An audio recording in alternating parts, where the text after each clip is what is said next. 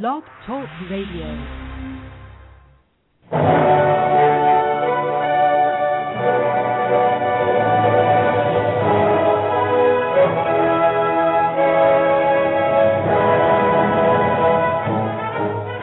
Ladies and gentlemen, welcome to Movie Addict Headquarters with your host, Betty Jo Tucker, author of Confessions of a Movie Addict, right here at www.blogtalkradio.com.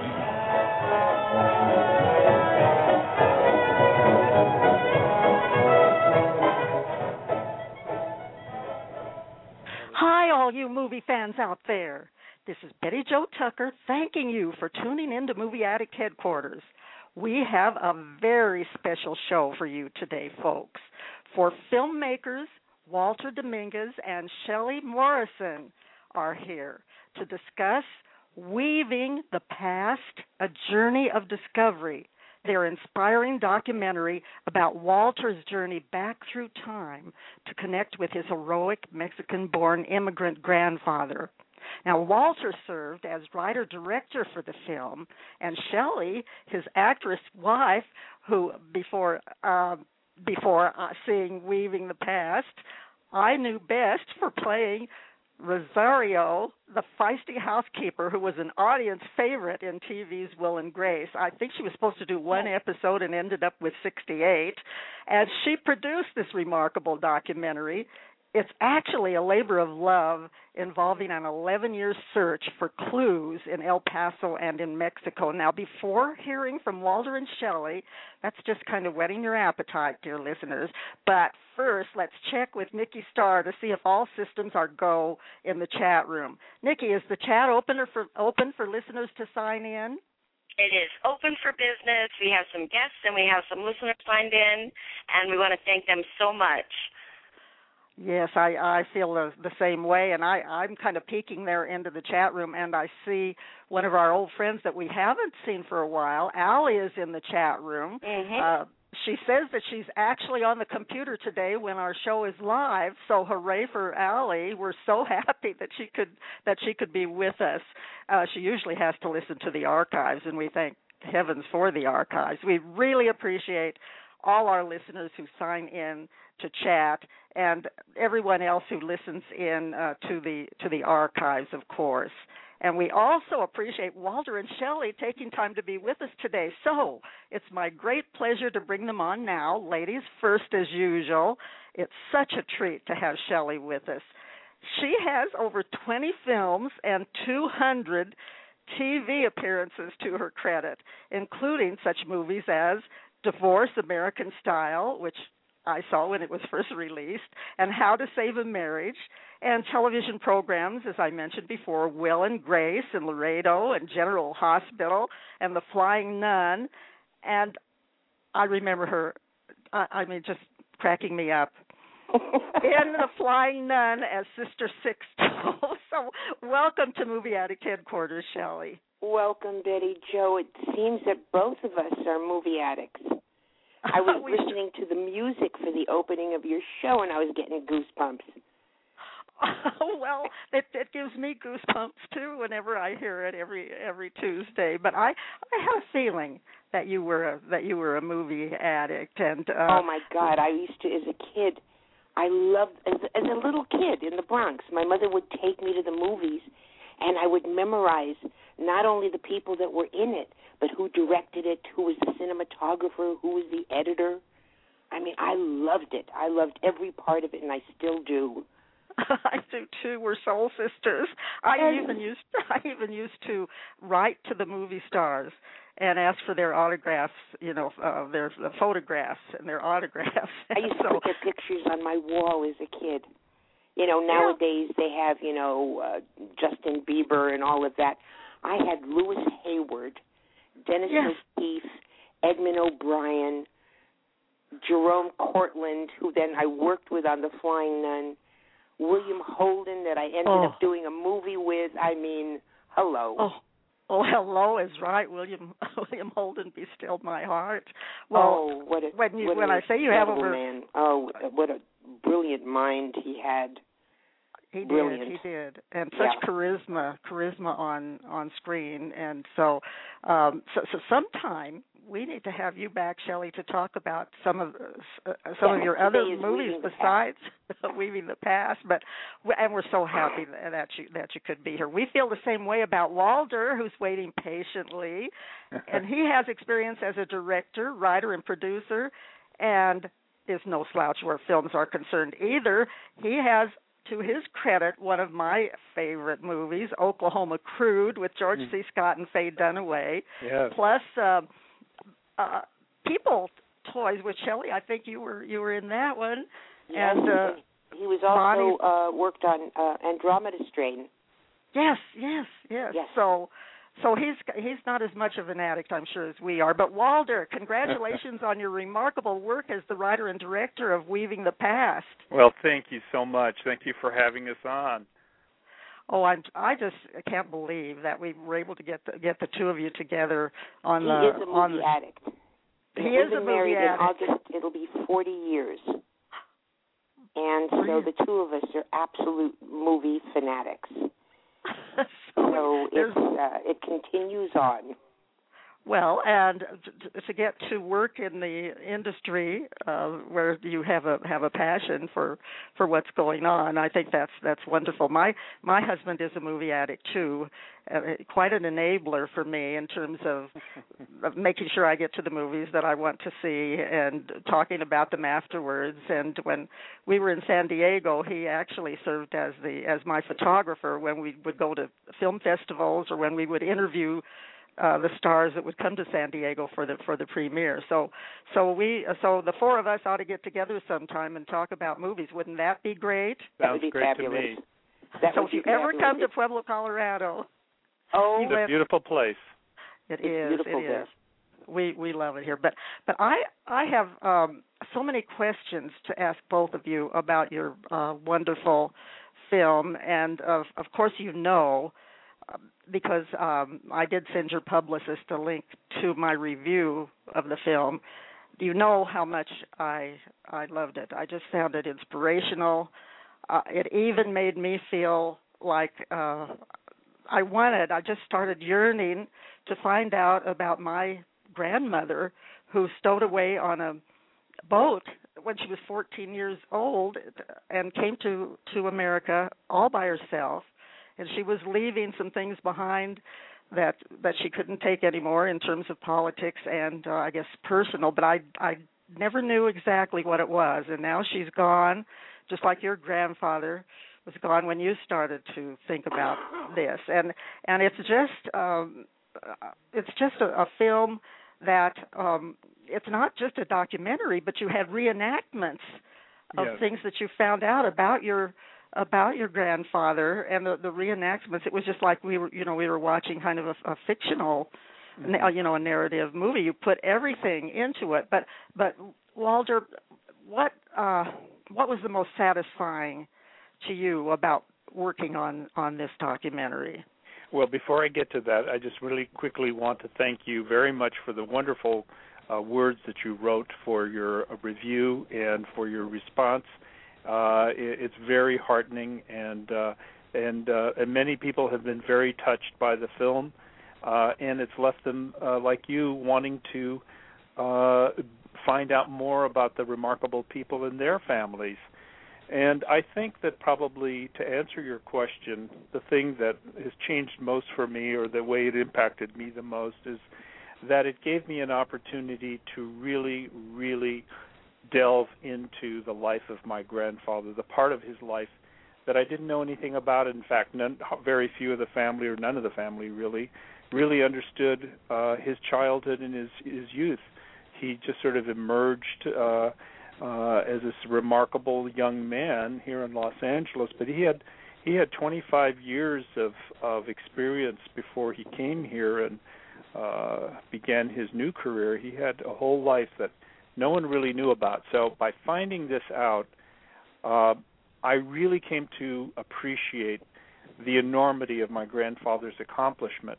And by doing that and putting myself into his shoes, into his life as much as I could, trying to understand the circumstances of his times, and of the history of the era that he was from, and the people that he was involved with, and what they faced.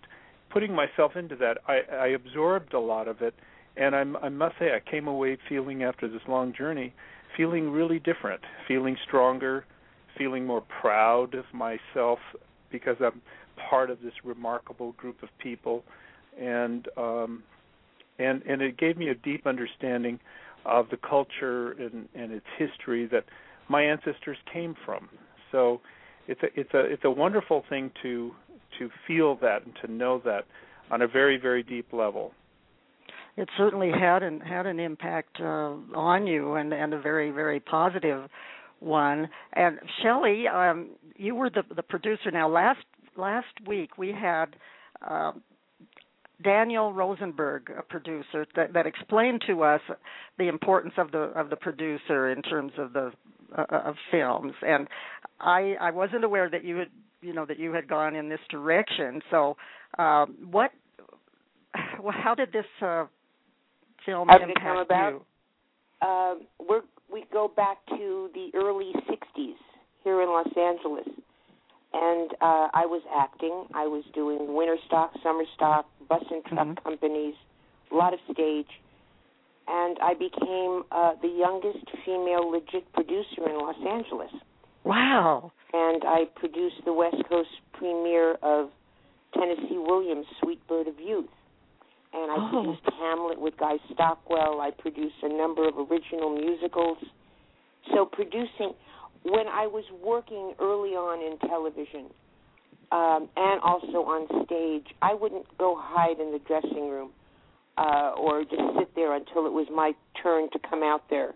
I would watch what everyone was doing. I wanted to learn everything, especially in film. I wanted to learn about the camera and the lenses and the sound equipment and everything, editing. And I felt like this giant sponge, and I just wanted to absorb it. At that point, to know how I could contribute what my job was and what their job was. I took it all very seriously. Well, and I chose to be a character actress for several reasons. The parts are better, there's longevity, and there's less maintenance. So I wouldn't have to go out and, buy the latest fashion thing. I don't know much about fashion. Well, that's not my priority. And so I've always felt that I've always encompassed everything. And Walter, when he started working on this, I was doing Will and Grace and also dealing with some health issues. But I was very supportive. And we've put our own money into this film because we believed in it. And then about, 2 or 3 years ago is when I really came on board, so to speak. And Walter has been, we love working together. That's but good. It's Walter's film. And my main objective, not only in getting the film done, that because Walter is in the film, that the film captured his essence. Yes. Because he was leading the audience through this whole story. And animals, children, people gravitate towards Walter because of he has a very kind soul. And the film captured that. It certainly and did. And once the audience is in your corner, you can take them anywhere. And the film means a great deal to the two of us. It's I don't know how to put it. We really believed in what we were doing. And when you have the opportunity to do what you believe in and work with people who are so wonderful, 75% of the people who worked on this film we've known over 25 years. Ah. Well, so there was always this family feeling, nobody was going around screaming. Nobody was, pulling some stunt or something. The journey has been the reward, Betty Jo. Oh my gosh! I was just thinking how lucky Walter is. He found the perfect producer for this movie. Isn't that right, Walter? Absolutely, absolutely. The thing about it is, Betty Jo, if I could just mention the editing process for a moment, and that really there was so much of it was difficult in the whole process of making the movie, but meeting people and getting the interviews and getting the footage in general was very, very. The gifts came and doors opened, and it was a matter of just showing up and really being there and paying attention and getting all these wonderful interviews and all these wonderful moments. But I had accumulated almost 400 hours of footage, and so I was facing a mountain of material to go through, and it took time. And Shelley was very, very helpful because from time to time I would reach that place where everything just started looking the same, and I couldn't make decisions as to what is better than something else. I really had a lot of great stuff. So she would come down and she would look at the footage and she would say, these are the moments that I think we really need to share with people. And she kept doing that for me over the 2 years of time it took to really get it down to the length and the edit that you've seen. So I really appreciate her ability, her judgment, and her sense of work. That's an important task. What to help decide what you're going to put in the editing. So it's great that Shelley was able to do that, and she probably did it better than anyone else could do because she knows you and what you were wanting to share with people. But there had to be a lot of challenges with this. And so, Walter, what did you find the most challenging thing? You were talking about getting the interviews, and of course you used lots of impressive archival material, and I don't know where you got a lot of that. I mean, it was so interesting to see. But what did you find was the most challenging thing about making the film? Well, I think the hardest thing, Betty Jo, is just because to tell the story enough, and sometimes this happens with documentaries, for there to be a resolution and a satisfying conclusion, time has to go by because events have to happen and unfold that you're recording and trying to document. But life has to present the conclusion. And part of the way, there were obstacles. For example, my father got really ill and finally passed away, and that was devastating. It was hard to want to go on after that. It took me time to recover. Shelley had issues. There were a lot of things that were pulling me away and making it difficult. But I think in the end, needing to have a satisfying ending, and when finally something really truly miraculous happened, which is in the film, that reconnects me with family.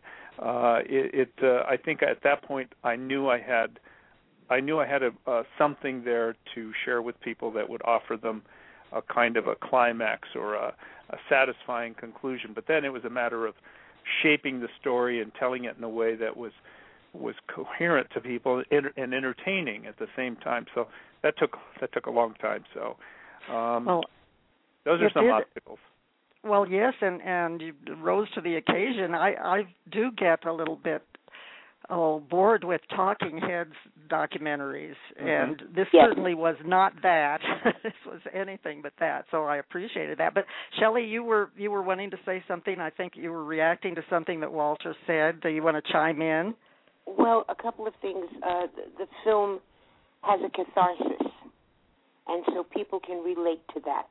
And also, there are audience members out there that are so tired of coming out of a movie humming the car crashes. Yeah, right. Or the explosions. Yes, and there are people who want to connect on a different level. They want to be engaged. As Walter said, so many people now are talking to us that they want to connect with their elders. Yes. A lot of the young people in our family who have seen a screening of it, Walter's sisters, the twins, they're 17. And after the film, his sisters said they wanted to stay up all night talking about the movie. And wow, I mean, what greater gift can you give someone to think and feel good? There's hope. There's a lot of information in the film. There's a lot of history. And another thing, a lot of the kids were saying, they didn't teach us this in school. Mm-hmm. And so we're touching on a lot of things that people haven't really delved into. That's for sure. And speaking of the screening, as I mentioned to you before the show started, I was fortunate enough to watch the YouTube video of the audience reaction after the first screening of Weaving the Past, and talk about enthusiastic responses from the audience. I mean, you just absolutely wowed them. When was that screening? And let's see, it was in the Chaplin Theater.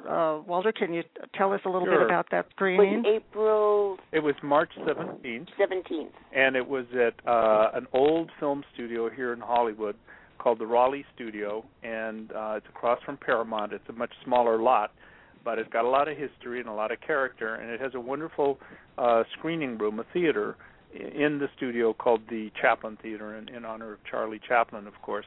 And so we screened it there, and it was just a very powerful experience for all of us, because honestly, I had a feeling that people would enjoy the film, but I really wasn't prepared for the level of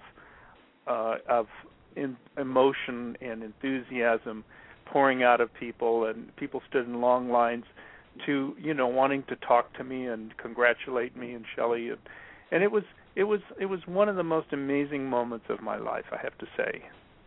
Well, I'm so glad that there is that video, and I would encourage listeners to go to YouTube and just click on or put the topic in audience reactions to Weaving the Past, and it'll just show you how this film is moving everyone and touching their souls practically. So, well, while we're talking about that, I'm kind of skipping around a little bit, but I want to make sure that the listeners know where they can find out more about Weaving the Past and what's going to be happening next.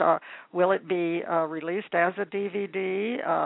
I think you're going to be showing it at a museum we're showing it May 18th at the Linwood. If anyone's in the Los Angeles area on May 18th, at the Linwood Dunn Theater, which is part of the Academy of Motion Pictures, Arts and Sciences. Walter and I are on the board for the Museum of Social Justice. And Walter and I are hosting a screening of the film, and whatever ticket sales there are will go directly to the museum. Great. And that's May 18th? 18th, Saturday night at 6 o'clock is when the reception begins, and it's going to be a lovely evening, and it's in a wonderful theater. Of course, it's the Motion Picture Academy, one of their 3 theaters, and so the projection is top of the line, the sound is top of the line, and it's a lovely theater, and they have a beautiful lobby and reception area, and we're going to have refreshments, hors d'oeuvres, and a red carpet for. There's some fine actors that are going to come and support us, and some other VIPs, a civil rights leader, famous civil rights leader, right-hand man to Martin Luther King, Reverend James Lawson. So, this is really an incredible kind of coming out party, so to speak, for the film to the public, so if anyone would like to attend, it is a benefit, so we're asking for donations. There is a suggested donation. If you just go to the museum website, you can get all the information you need, and that's www.museumofsocialjustice.org. That's so exciting, and LA listeners, be sure to mark your calendar for May 18th. I wish that I could be there, but I will be there in spirit. And I wanted to know then, how do you expect that this DVD? Because I did see this. Of course, I know it's a screener, but will there be a DVD that people can order, like on Netflix or at a certain website? There will eventually, Okay. and it'll be a lovely Blu-ray with a 5.1 surround track on it. Excuse me. We did a 5.1 mix for it because one of the things about the film is that there's so much music layered. Yeah. And Shelley said her phone just died, so I'm going to keep her close to me. And when you have a question for her, I'm just going to put her on, and then she can hand the phone back to me. But there's so much layering of the music in the film, and we have so many wonderful, talented people who worked on it that we wanted to have a really, really good soundtrack. So we'll have a 5.1 surround mix for the DVD. But what we're doing first, Betty Jo, is we're rolling it out slowly. We're next probably going to be going to San Antonio, Texas area, and then as people find out about the film, other people will ask if we could come to their region and screen it there and work with several groups and screen it. And it'll go into film festivals. And at a certain point, if there is no distribution, regular commercial distribution for it, we'll self-distribute, as so many documentarians are doing, and we'll make it available online for downloads and for purchases of DVDs. Well, great. It looks like you've done some excellent planning on this, and I've visited the site. That's a wonderful site that you have, where you have these stills of the filming, the various scenes. I put a couple of them up on the Movie Addict headquarters site for the show. And so why don't you give the URL for that site where people can find out more information? Well, it's the film's website, and that's www.weavingthepast.com. That's simple.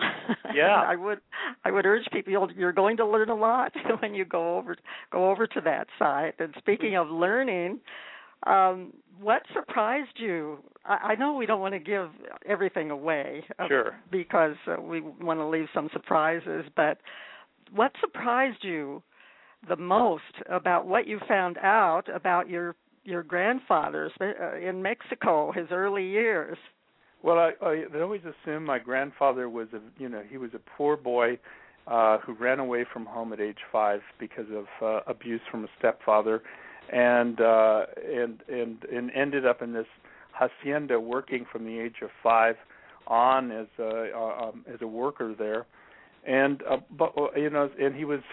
he didn't know how to read until he came to the United States, and he was sent to a boarding school here by some kindly missionaries.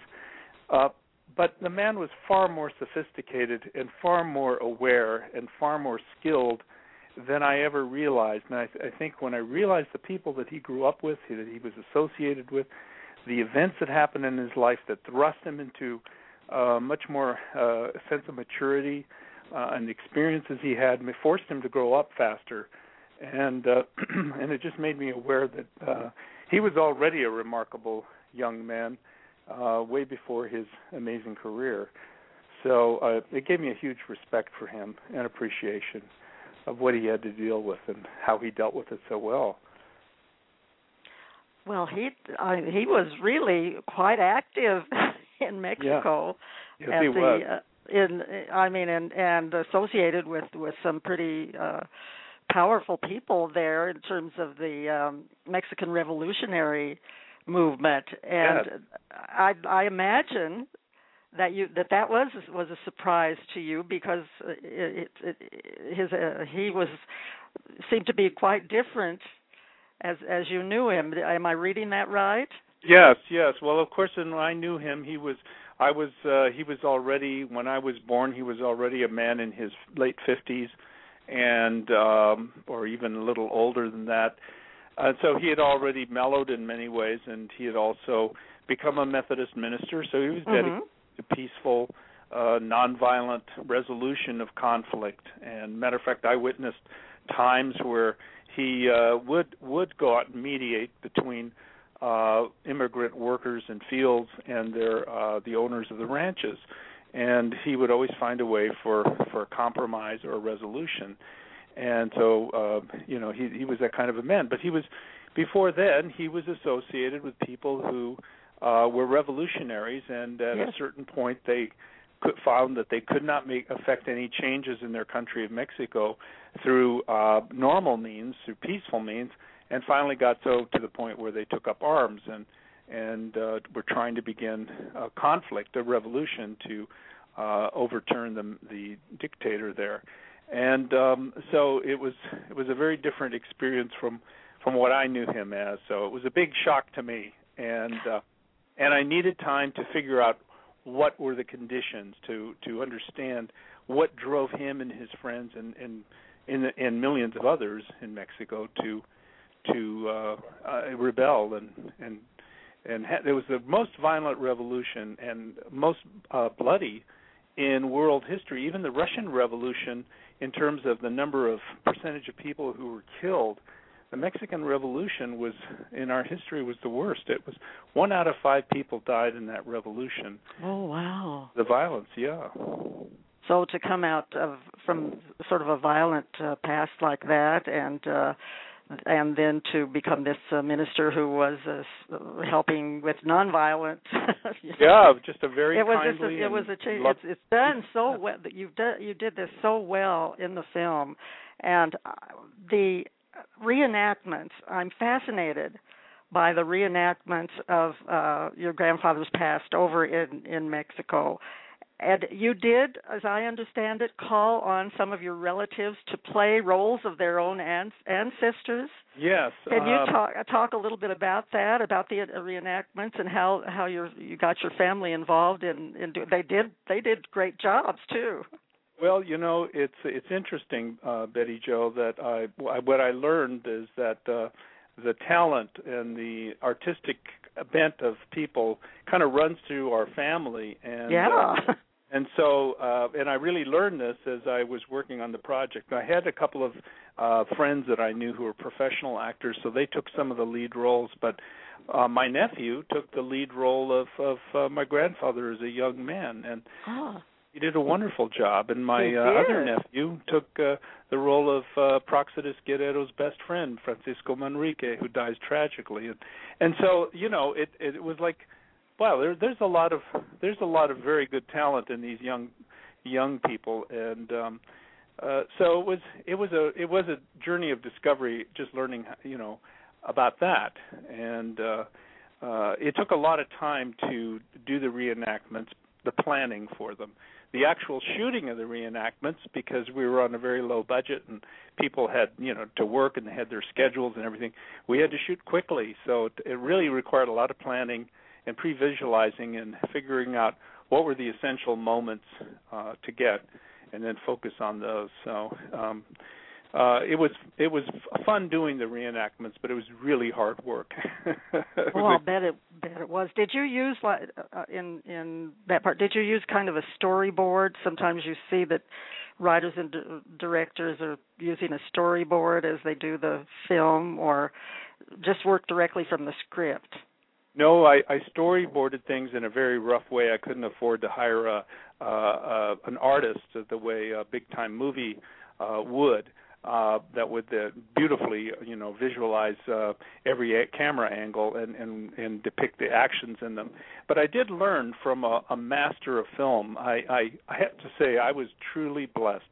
Coming right out of college, I was able to have the opportunity to be an assistant director trainee under the great film director Robert Wise. My gosh. Robert Wise edited Citizen Kane, and he directed everything from The Sound of Music to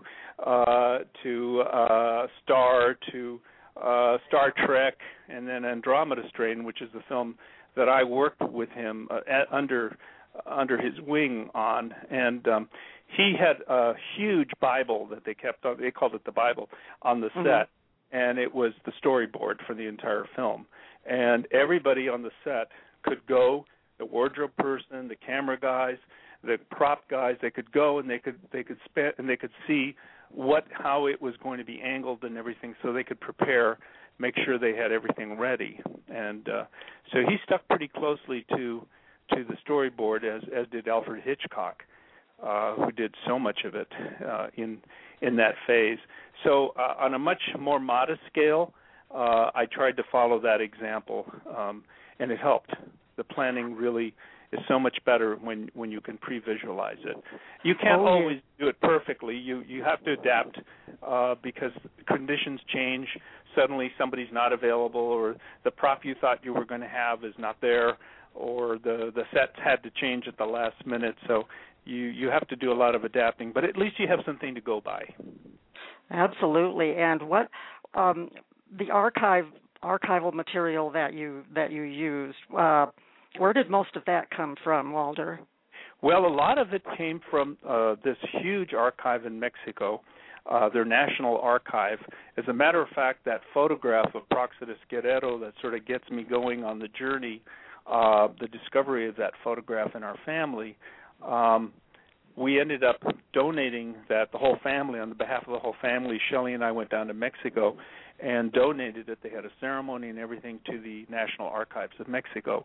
But they, in return for this very special photograph of one of their national heroes, the only photograph that they'd ever like it in existence, they gave me permission to go through their archives and pick the images that I would need. So it was a very wonderful circumstance. There were several other archives in Mexico City. There were archives here in Los Angeles area. I had to kind of go to different places to find different elements. But in any case, I was also very fortunate because in my research, trying to find out where he got started in his career, I ended up going to this old historic church in downtown Los Angeles on the LA Plaza.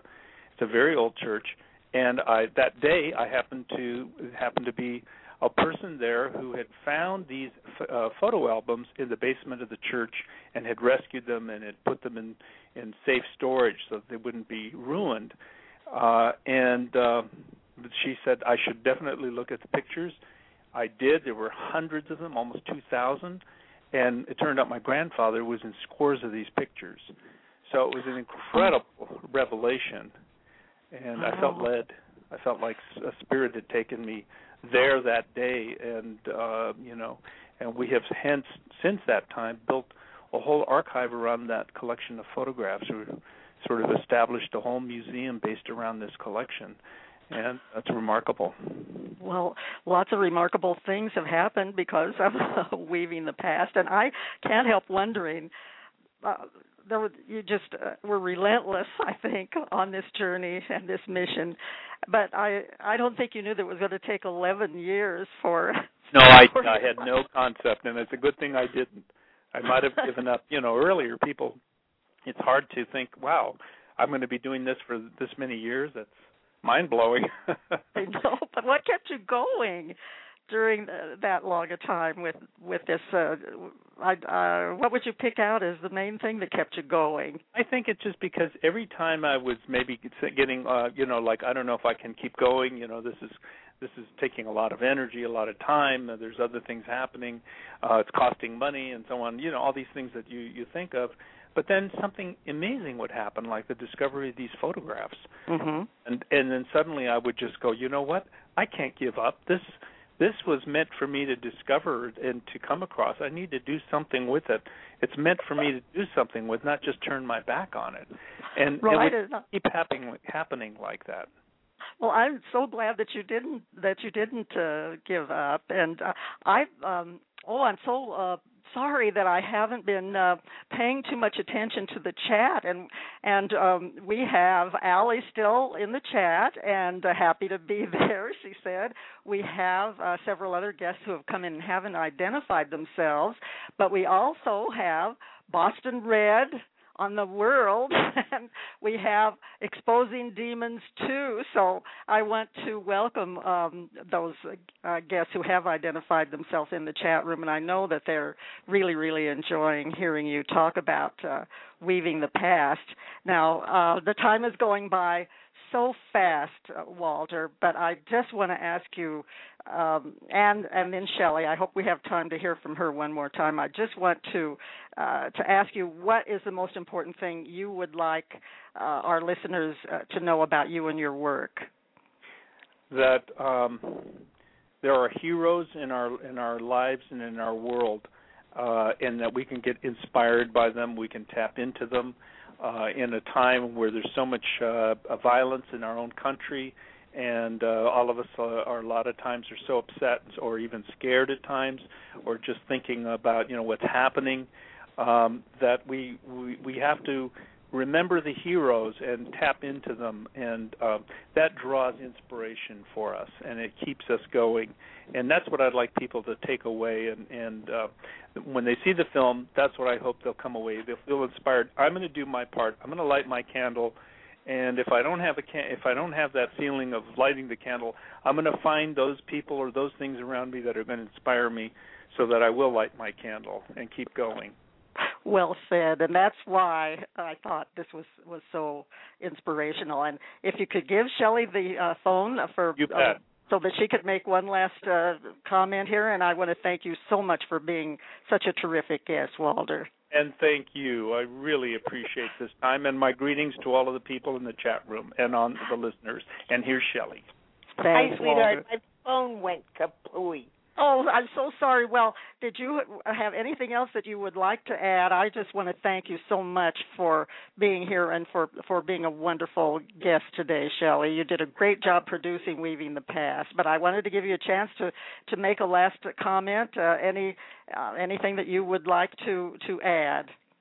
What I'd like to add is I'd like to thank all the fans out there who supported me through a lot of years and who gave me the privilege to make them laugh.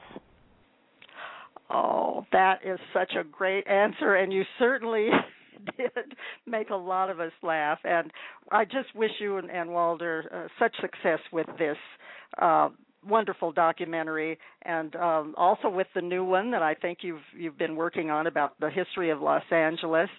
But yes. The time is up, and I'm going to have to wrap things up. And I want to take this time to thank you both again, and to thank Nikki for all her help, and to thank the chatters that have been with us, and all our other listeners. I hope everyone enjoyed the show. I also want to thank Blog Talk Radio, the folks there for their support. Please come back next time when our guest will be the famous movie mom, Nell Minow, who will discuss her book, 50 Must-See Wedding Movies. And the infamous Mad Movie Man, A.J. Hockery, will be here to co-host with his usual amusing flair. So it should be a fun show. Don't miss it. In the meantime, don't forget to check out our film reviews at realtalkreviews.com. That's REEL, realtalkreviews.com. That's all for now, folks. So here's the talented A.J. Daniels to take us out with the song Nikki and I dedicate to our Blog Talk Radio listeners, and today to Walter Dominguez and Shelley Morrison.